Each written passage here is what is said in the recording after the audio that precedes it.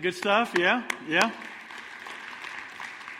There's a different kind of organization. I like that, Matt. That was very good. You know, there's organized, and then there's this other kind of organization. Anyway, hey, so glad that you're here. How many of you had an amazing Thanksgiving? Ate way too much, yeah, and you paid for it. I haven't done that in a long time. Anyway, it's so good to have you. Thanks so much for being here. This is our second week in this series, You, Me, and We. And today we're going to talk about the difference between men and women, and we'll get there in a minute. But I just wanted to celebrate just one of our schools, Blue Springs South, and Dan Sundberg, Coach Dan Sundberg, won state on Friday. So give it up for him. Yeah. It's awesome. Hey, and as we do this today, again, this is a series, it's about marriage, but it's not just about marriage. And so if you're dating, awesome. Glad that you're here. This is going to be important for you. If you're a high school student, if you're not dating anybody, that's okay. If you're engaged, this is good stuff for you. If you're married, awesome. If you're divorced, that's okay. That's good too. If you're remarried, whatever it looks like, the current condition of your relationship status, it is okay because God's going to have several things that He wants to say to us. Maybe encouragement, maybe comfort, maybe conviction, maybe healing. Whatever that looks like, He's going to do some things in us in our time together today. And so I'm glad that you're here. Thanks for braving the elements. I know it's starting to get cold. So good to see you. So glad that you. I was worried this morning. I thought, gosh, if there's going to be ice, it's going to be just me and my wife, and who wants to hear that sermon? But anyway, that's the deal. I want to start by telling you a story. It's about a couple who they were celebrating their 30th wedding anniversary. They both were 60. He was 60. She was 60. And God came to them and said, hey, listen, I'm so proud of you. I want to celebrate your 30th anniversary, your wedding, your marriage, your commitment. And so today, whatever you pray for, I'm going to give you. Whatever it is, whatever you ask for, I want to bless you. And so the wife was like, wow. Looked at her husband. He's like, man, that's amazing. And she goes, you know what? Lord, I've always wanted to go on this Caribbean cruise. God's like, you sure? He's like, yeah. Poof, right there. She gets 2 tickets, plane tickets, cruise tickets. The dates are all set in stone. It's awesome. And then the guy goes, wow, God really does mean this. And so she's like, well, what are you going to pray for? Like, I don't know. And so he kind of wanders off into the garage, looks around, makes sure his wife's not looking, and says, hey, Lord, are you serious about this prayer? He's like, yeah. He said, well, I've always wanted to marry somebody that's 30 years younger than me. God's like, you sure? He's like, yeah. Poof, the guy was 90 years old. I should have said, it's not that good. Scott told me to. I'm just kidding. I won't put that on him. Anyway, hey, so here's the deal. As we talk today, our culture is screaming at me. Listen, Hatfield, you're skating out on thin ice, okay?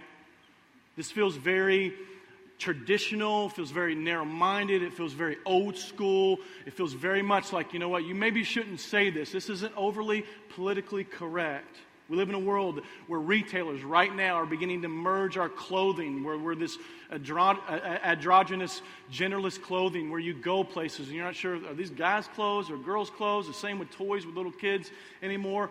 All of this, we continue to kind of trying to figure out what is going on. The reality is we live in a world that if you're male and you don't like who you are anymore, you can change your makeup, you can get cosmetic surgery, you can change your plumbing and become female, and vice versa.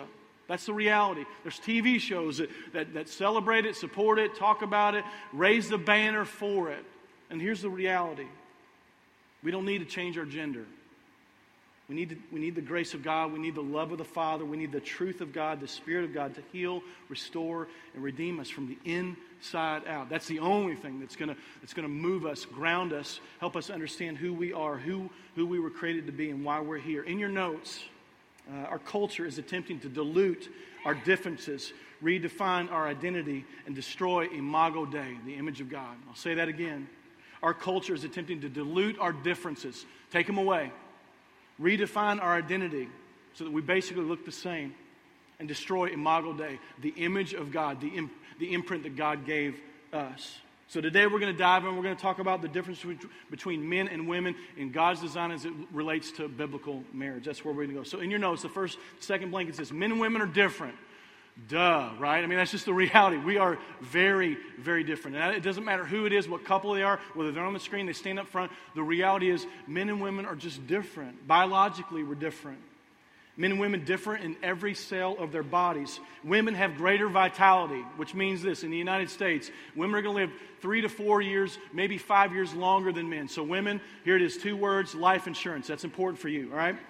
Men typically have a higher metabolism than women, all right? Sorry about that, ladies, which means we burn fat easier, we burn calories, we can lose weight easier. Sorry about that. That's just the reality. The sexes often differ in skeletal structure.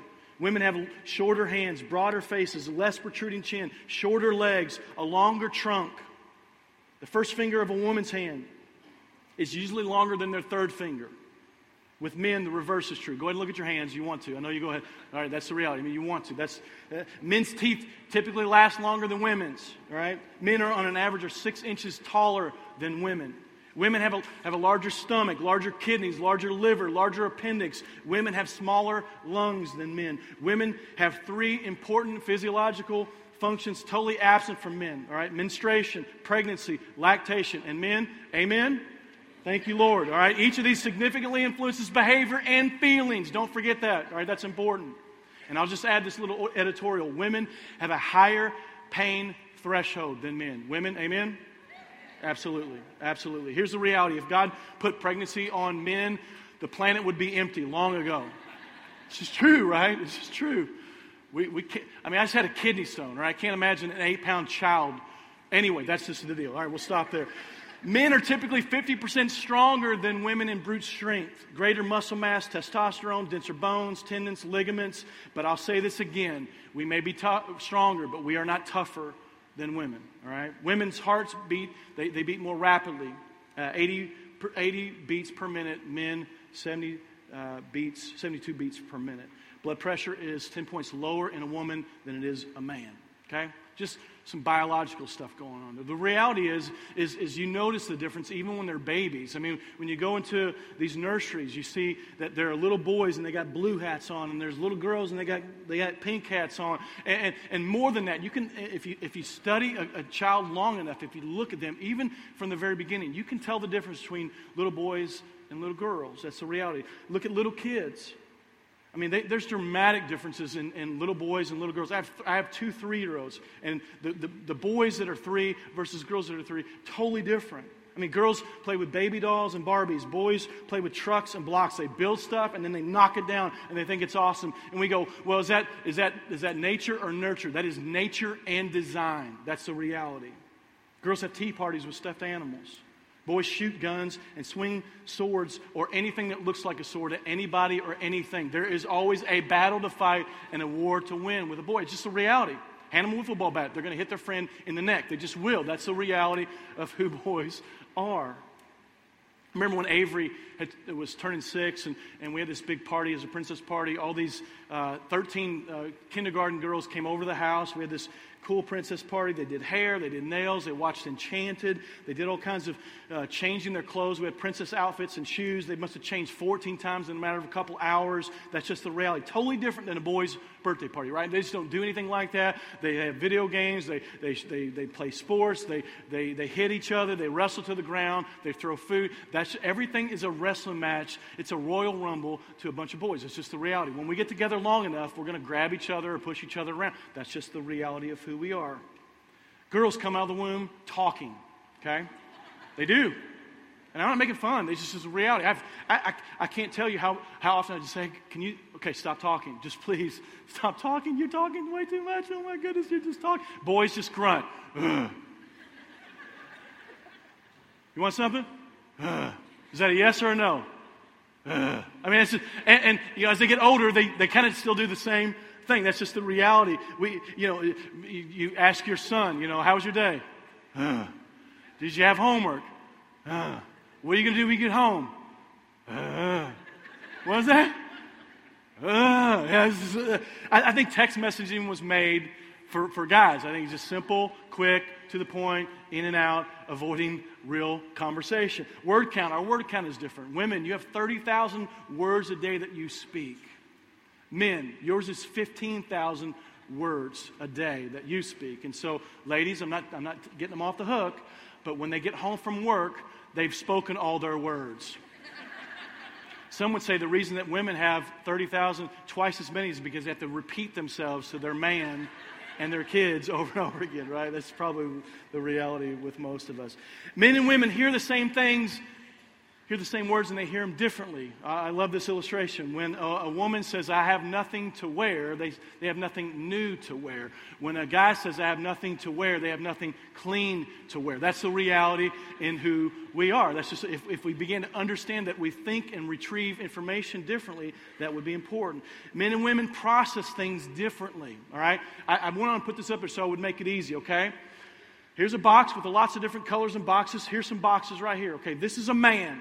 Ladies, all right, I got the counseling and figured this out, all right? This is free, okay? This is how a man thinks, all right? This may be his work life. It may be his spiritual life. It may be his marriage, his relationship with his kids, his friendships, his hobbies, whatever. All these little boxes, and they all there's a bunch of them, all right? And guys want them to all fit in these different boxes, all right? That's kind of how we think as we retrieve and process information. Ladies, you have one box, okay? Now, here's the deal.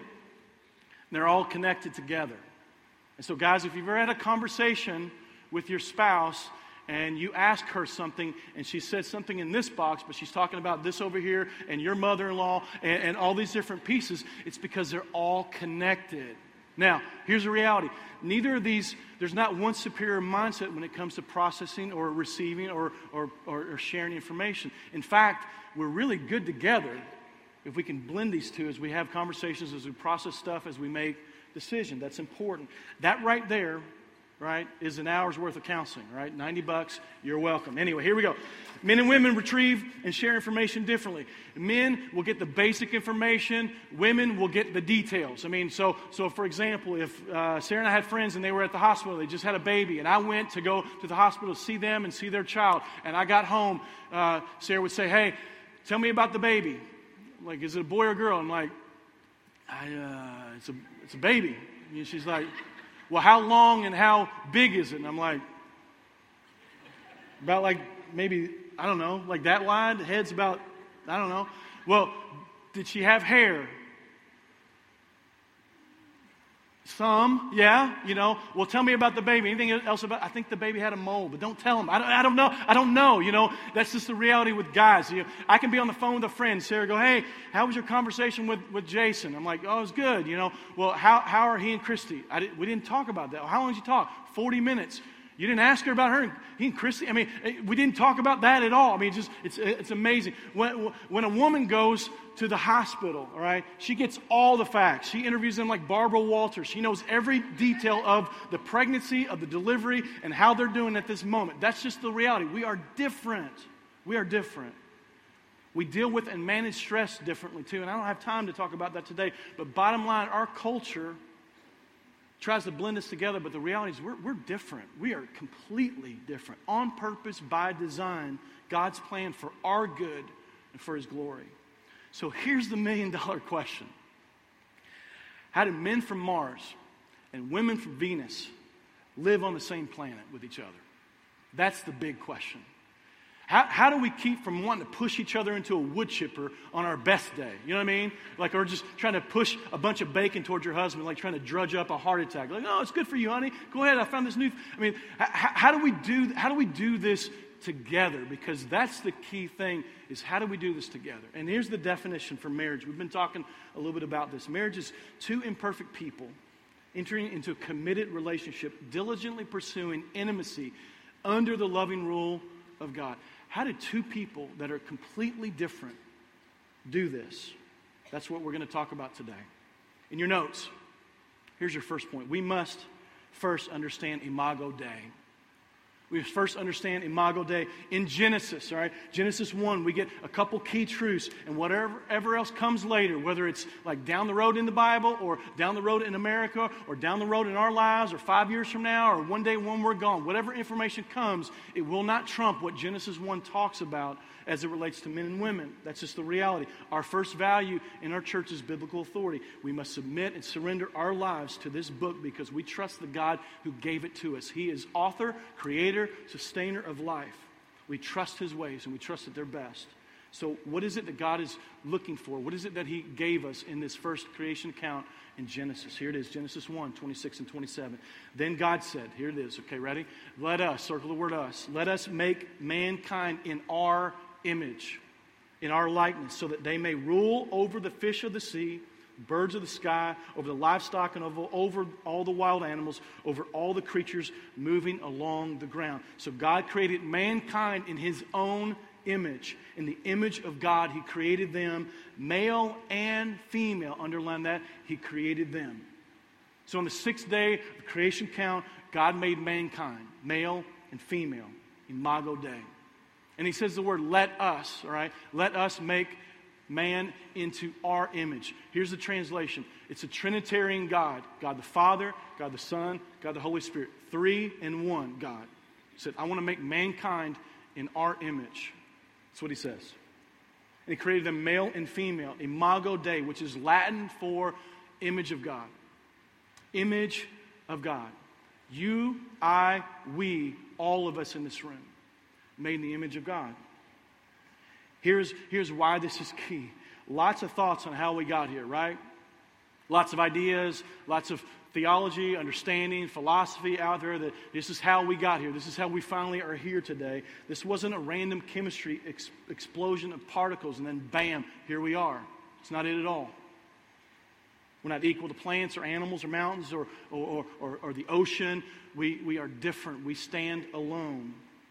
God created us, humans, you, me, in such a way to be a reflection of who God is. We are to be a reflection of our image, which is God.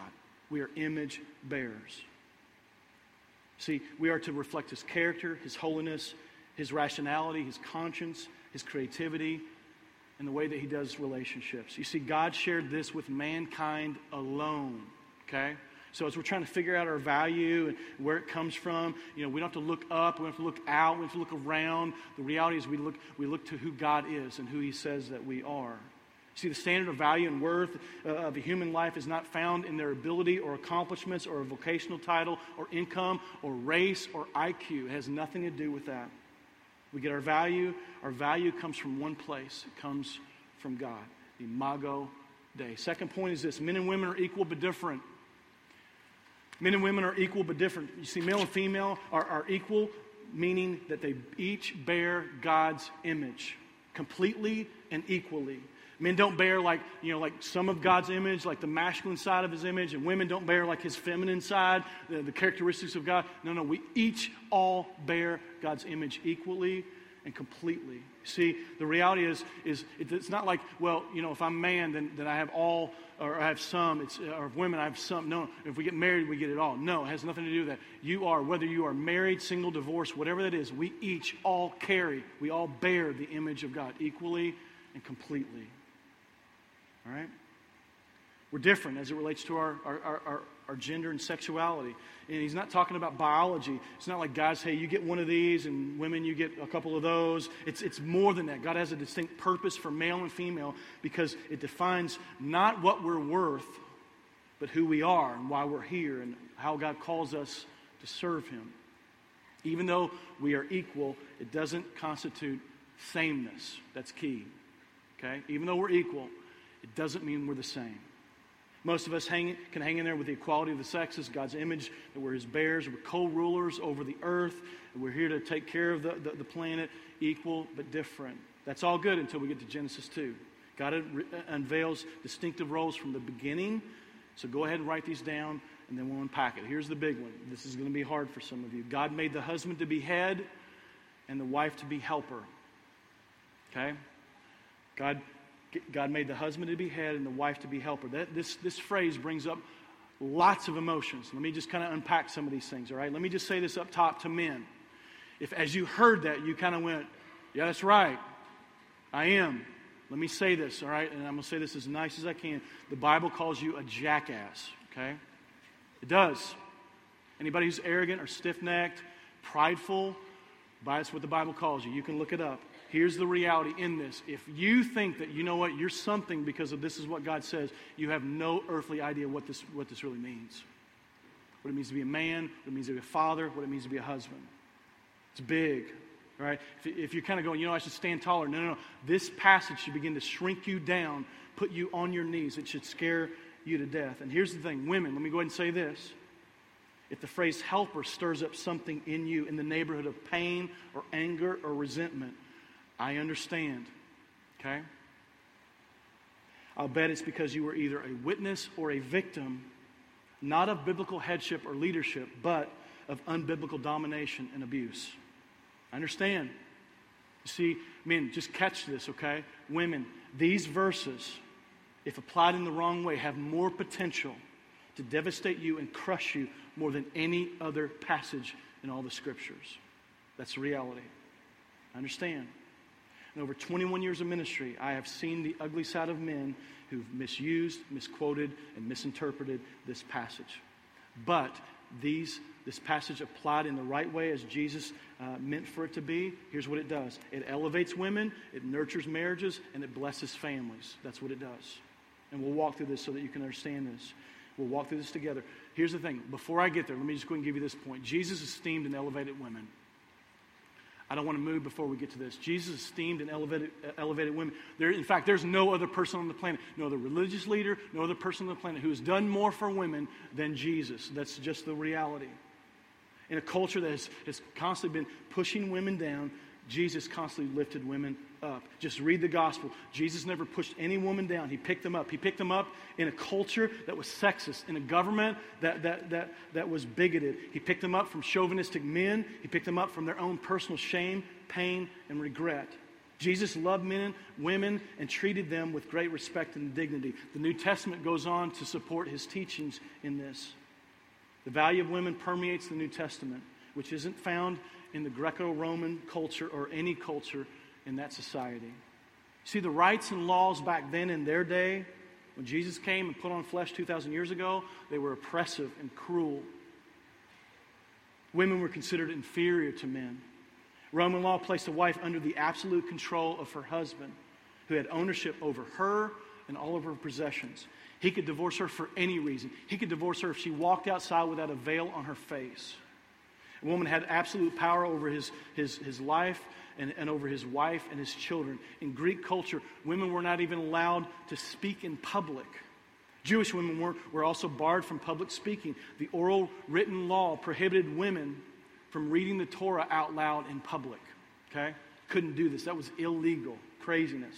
Synagogues were often segregated. Women were often to be seen and not heard. Jesus was countercultural. He valued, listened to, spent time with, loved, healed, and esteemed women. Here's some examples, all right? John chapter 4. You see women, Jesus actually breaking multiple social, gender, and even race laws here when he spent time with this woman, the Samaritan woman, who was at this well. Some of Jesus' closest friends were Mary, Martha, and Lazarus. He spent time with them. He ate in their home. They spent time together. They were close friends. Jesus was a guest in their house. Mary did something in that day that would have been looked at as social deviant. She sat at Jesus' feet as Jesus taught. But not just Mary would have been looked at as a deviant, so would Jesus, because that went against rabbinic law in that day. Jesus was teaching one morning. A woman was caught in the act of adultery. He was in the synagogue, and this woman was thrown at his feet. He spoke to her. He talked with her in the synagogue. He applied grace and truth to her life. He restored her. That would not have happened in that day from any other rabbi. In Matthew 9, Jesus was on his way to heal a 12-year-old girl that was dying. And as he's walking through this crowd, all these people are touching him. And all of a sudden, there was this woman that grabbed him by the robe, and he experienced her faith. He felt something, not just her tug, but her faith. He stopped, looked at her, and said, I need to talk with you. And he esteemed her. He called her daughter. And because of her faith, he healed her in that moment. Women followed Jesus. They were not groupies. They were followers. At the cross, the crucifixion scene on Good Friday, here's the deal. Most of the disciples took off and ran. They were afraid. You know who was there, mourning, crying, seeing Jesus die on the cross? Women. Women and John. Then what's interesting is 3 days later, that first Easter Sunday morning, you know who was at the tomb first? Women. You know, Jesus showed himself, appeared to at first, women. And then he told those women to go tell the disciples, okay? That's important to understand. In fact, Paul would go on to say some words that were so far from politically correct in that culture because of Jesus' leadership and his example. Galatians 3, 26 to 28, he says this, "For all of you were children of God through faith in Christ Jesus, and all who have been united with Christ in baptism have put on Christ like putting on new clothes. There is no longer Jew or Gentile, slave or free, male or female, for you are all one in Christ Jesus. Jesus' heart is clear as it relates to men and women and his love for women and how he esteemed women. And here's the reality. Biblical headship and male domination are not the same things. And the church has gotten it wrong. There's a lot of men that have gotten it wrong for thousands of years.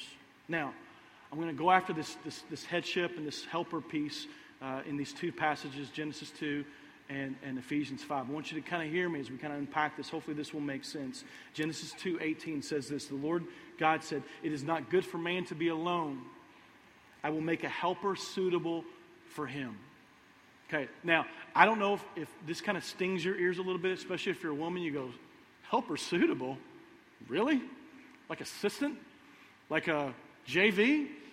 And here's what's interesting. To understand the terminology, the English doesn't rightly promote what this word is, but here's the word that when God said, "I'm going to provide a suitable helper," here's the word that he gave him. It's in your notes. It's kenegdu, Ezer kenegdu, which means this, life saver. Okay? God said, "I'm going to provide a suitable helper. I'm going to provide a life saver." That word, Ezer kenegdu, means this, power and strength. The term is only used again in the Bible for the Holy Spirit. Okay? So just in case we're clarifying what that word means and what it looks like for men and women both alike, if you're married, guys, God provided you a lifesaver of power and strength. She is a gift. And outside the Holy Spirit, she is the person that will help shape your life so that you become more and more like Christ more than any other person on the planet. And I am grateful. John Piper says this about male leadership or headship. In the partnership of two spiritually equal human beings, man and woman, the man bears the primary, not the sole, but the primary responsibility to lead the partnership in a God-glorifying direction. What do you base it on? Genesis 2 and Ephesians 5. So God could have created male and female at the same time. Adam and Eve, boom. He could have grabbed some dirt, believed in it. There's Adam. Boom, there's Eve. But he didn't do that. He did this on purpose. He had order for a reason. And here's what he did. He wanted us to capture his plan and his understanding. He created Adam first for headship and then Eve for help.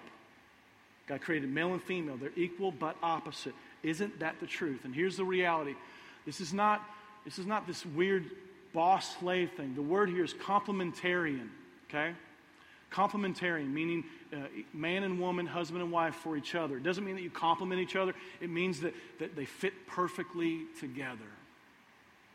Meaning their unique features will complement one another, support each other. In other words, they will fit together perfectly.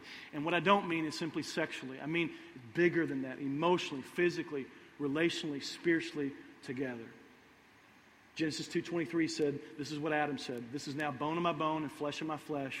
She shall be called woman, for she was taken out of man." And all that means is this. God, thank you for someone finally like me. She's my equal. Someone I can identify with, someone I can connect with, someone I can partner with, and someone I can love. God, I love all that you made. Stars, the mountains, everything. But thank you for her. Thank you for Eve. She gets me. Eve's there to help Adam. Help him with what? Is it to help Adam build his personal kingdom? Absolutely not. No one voted him king. Adam's not king here. But he does lead their partnership and their home in a God-glorifying direction, or at least he's supposed to. Eve's there to help Adam do that. Wives, help us do that. And here's the reality. See, God knew that we as men and husbands would need help. That's the reality. I need help. There's not a man in here that doesn't need help. That's why he provided a helpmate, a lifesaver of power and strength to help us do this together, to co-reign and co-rule over the earth. If you got your Bibles, turn to Ephesians 5. Let's look further as what God intends when he brings these two together, and Jesus says, and the two will become one flesh. Here it is, Ephesians 5, 21 through 33. All right, I'll read the whole part. "Submit to one another out of reverence for Christ." Verse 22, "Wives, submit yourselves to your own husbands as you do to the Lord. For the husband is the head of the wife, as Christ is the head of the church, his body, of which he is the Savior. Now, as the church submits to Christ, so also wives should submit to their husbands in everything."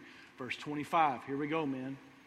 "Husbands, love your wives, just as Christ loved the church and gave himself up for her to make her holy, cleansing her by the washing of water through the word, and to present her to himself as a radiant church without stain or wrinkle or without any other blemish, but holy and blameless. In the same way, husbands ought to love their wives as their own bodies. He who loves his wife loves himself. After all, no one hated their own body, but they feed and care for their body just as Christ does the church. For we are all members of his body. For this reason, a man will leave his father and his mother, be united to his wife, and the two will become one flesh, echad. This is a profound mystery, but I am talking about Christ and his church. However, each of you must also love his wife as he loves himself, and the wife must respect her husband. There's a lot in there. Let me give you several mega themes, and then we'll wrap up our time. First point is this: submit to one another. Paul starts off that way. And not just husbands to wives, but each to each other. It doesn't matter your gender. We're called to submit to one another regardless. And in the marriage relationship, we're called to submit to one another. It means, this word submit simply means this. It's a Greek word, hupotasso, which just means I'm going to place or rank myself under you. Okay? Paul says to husbands and wives, male and female, place the other person before yourself. Put their needs first. I am going to put my wife's needs before my own. Okay? And vice versa. Key statement in this first part is marriage is not about you. If you are not married and you're thinking about getting married and you think marriage is going to be about you, you are in trouble. It's not about you. Okay? Wives, here it is. This is hard. Submit to your husbands as you do to the Lord. Paul gives wives 3 verses about the importance of submission. Wives, submit to your husbands as to the Lord. Not a popular passage in our culture. Paul then says again, the husband is head of the wife as Christ is the head of the church. The next verse is nails on a chalkboard if this is taken out of context. Wives should submit to their husbands in everything. Okay? Men, don't carry that verse loosely. Don't hold that in a way that you're going to try to swing that over somebody's head. That is not a hammer. Wives, it means that you put the needs of your husband first. His emotional, physical, spiritual, relational needs first before your own. It means to respect your husband. Okay? Now, ladies, listen to me. Submit to your husband because they've earned it? No. Submit to your husbands because they deserve it? No. Submit to your husbands because they can be trusted with your submission? No. Submit to your husbands because they'll never take advantage of your submission? No. Submit to your husbands because you're a slave to them? No. No, no, no. Look what it says. He's consistent. Wives, submit to your husbands as to the Lord. God's saying, I want you to submit and trust your husband, not because they're perfect, not because they're more intelligent or they're more spiritual. No way. Simply because I've asked you to. And this is one of the ways, part of the way that you worship me. Okay? Fellas, here it goes. Love your wives just as Christ loved the church. Fellas, love your wives just as Christ loves the church. Pay attention to the amount of verses here. Wives, you got 3 verses. Guys, you got 9 verses. 3 times the amount of direction. If you hear these verses and you still think that you're the boss, you're a moron. Please hear me, all right? It's so much bigger than this. A healthy, humble husband will begin to see the weight of these words that Paul writes. Headship is the divine calling of a husband to take the primary responsibility of Christ-like loving servant leadership, protection, and provision in their home. Okay? So let me just kind of unpack a little bit of this. It's not sole responsibility. Fellas, you are not running this thing. All right? It means that when Jesus comes down and knocks on your door, if there's a problem, even if it's with your wife and it happens to be her fault, he's going, hey, listen, in my home, hey, hi, Sarah, how are you? Is Scott home? He's coming to me. And it may not even be my fault, but it is my responsibility. It's primarily my responsibility. Christ-like love, full of grace, full of truth. It's also servant leadership. Jesus demonstrated. He was God, and he said, you know what? Here's what it looks like to be great. And he washed people's feet. Okay? Fellas, men, husbands, serve your family and serve them well. What can I do for you? How can I serve you? How can I serve our kids? Taking ownership and setting the example. By husbands, you go first, meaning not first to eat or first to get whatever you want. It's first to encourage, first to apologize, first to forgive, first to pray for and over. To love your wife the way Jesus loves her, which means to nurture her, to spend time with her, to really know her, to connect with her emotionally. To affirm, remind, and shower your wife with love. Love means to provide and protect. Provide and protect. If I were to define love for you, it's to provide and protect. And so, here's an example, right? Middle of the night, say it's tonight. Something happens. Your wife wakes up, hears this noise. She's like, honey, oh my gosh, somebody's in the house. They're going to kill us. Guys, in order to provide and protect, you don't kind of lean over and go, hey, listen, it's your turn. Go get him, sweetie. Here's a flashlight, all right? That's not what you do. You get up and you take care of business, whether there's anybody in the house or nobody in the house. This is what we do. And it's not just to protect our wives physically. It's to protect our wives emotionally, socially, relationally. And here's an example, all right? A lot of you can say whatever you want about me, and some of you like to. But here's the reality. If you talk about my wife, the game is on. It just is. And every husband in the room is going, you got that right. Our job is to provide and protect. And it's not just provide a meal, provide a paycheck. It's to really provide for them and protect them. It's not boss-slave talk. Wrong. Husbands, we are the burden bearer of our homes and our marriages. So here's the question, ladies. Is it hard to submit to a man that loves you like Jesus loves you and is willing to die to serve you and provide and protect you? The answer should be not that hard. One last thing, guys, before I move forward, you should write this down. Here's your job description as it relates to your role in your marriage. It says, Jesus, what did Jesus do for the church? He died. Your role is to die for your wife. Die for your needs, die for your wants. You have to die to video games. You have to die to your own world. You have to die to, I want to go play on 18 different softball leagues. I have to die to, you know what? But me. It's die to all of those things for her. Here's the reality. Ladies, start submitting and pray that your man moves toward this. Fellas, here's the reality. Love your wives in such a way as Jesus calls you to love them. And you know what? Let God take care of the rest. Headship, helper. That's what this means. That's what it looks like. I love how Paul closes this. Ephesians 5, 32 and 33. This is a profound mystery, okay? But I'm not talking about what you think I'm talking about. I'm talking about Christ and the church, even though marriage in and of itself is a mystery. It just is. Verse 33, however, each of you, talking to men, must love his wife as he loves himself. And the wife must respect her husband. Love and respect. You know, it's interesting, when I do counseling with couples, the issue is love and respect. There's an issue because the husband hasn't loved the wife, and because of that, the wife doesn't respect the husband, and it's this cul-de-sac that you can't ever get out. You just beat each other as you drive around this circle over and over and over again. I mean, if we will love our wives, okay, not try to demand, respect will come. Ladies, the converse is true. So here's the question today. A lot of heady stuff.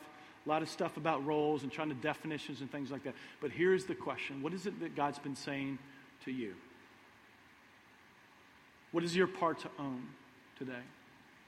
Where have you fallen short? Where is it that, you know what, God's showing up something in me and this is the specific area? What is that for you? Don't worry about your spouse.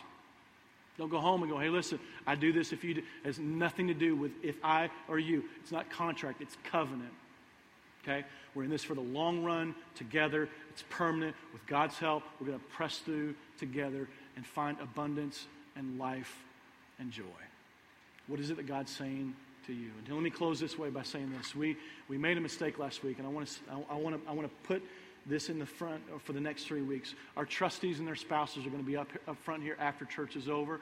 If you need to talk to somebody, married, single, divorced, whatever that looks like, if you just want prayer, if you want to talk to anybody about anything, we are here, and we are here to help you in any way that we can. We want marriages to chase the 10, which means if you were to rate your marriage 1 to 10, what is it? It's not enough to say, well, it's a 6 because it's better than whomever, my family, your family, our friends. We want to chase the 10. So however we can help you, however we can serve you, we want to do that. Also, in your bulletin, you got some resources, all right? You got plenty of things to do. Books, resources, websites, things that are available for you. Also, there's homework on the backside of your outline. Please do this together. And guys, I'll say this again. Lead out. Okay? Let me pray, and then Corey is going to come up and wrap us up. Let's pray. God, we love you. Thank you for this day. Thank you for your design.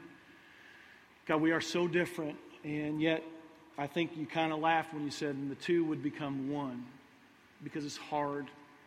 And so, God, would you help us in this endeavor? Would you help us to serve each other well? God, would you just allow your hand to be on our marriages and our future marriages? God, I pray for my daughters one day that they would find a man that loves you the way that Paul instructs him to, that would die for my daughters, would serve them well, that would lead in such a way that allows my daughters to just love and support and partner with. God, I pray for every marriage in this room, for the healthy ones, for the sick ones, for the ones that are barely hanging on. God, if you have something that you want to do in us, God, that we would be available, that we would be aware, that we would yield to your Spirit and be people that don't just hear but apply, become doers of the word. And so, God, have your way in our marriages and our families, for our marriage's sake, for our kids' sake, for legacy's sake. We love you. Thank you so much for this series. It's in your name we pray. Amen.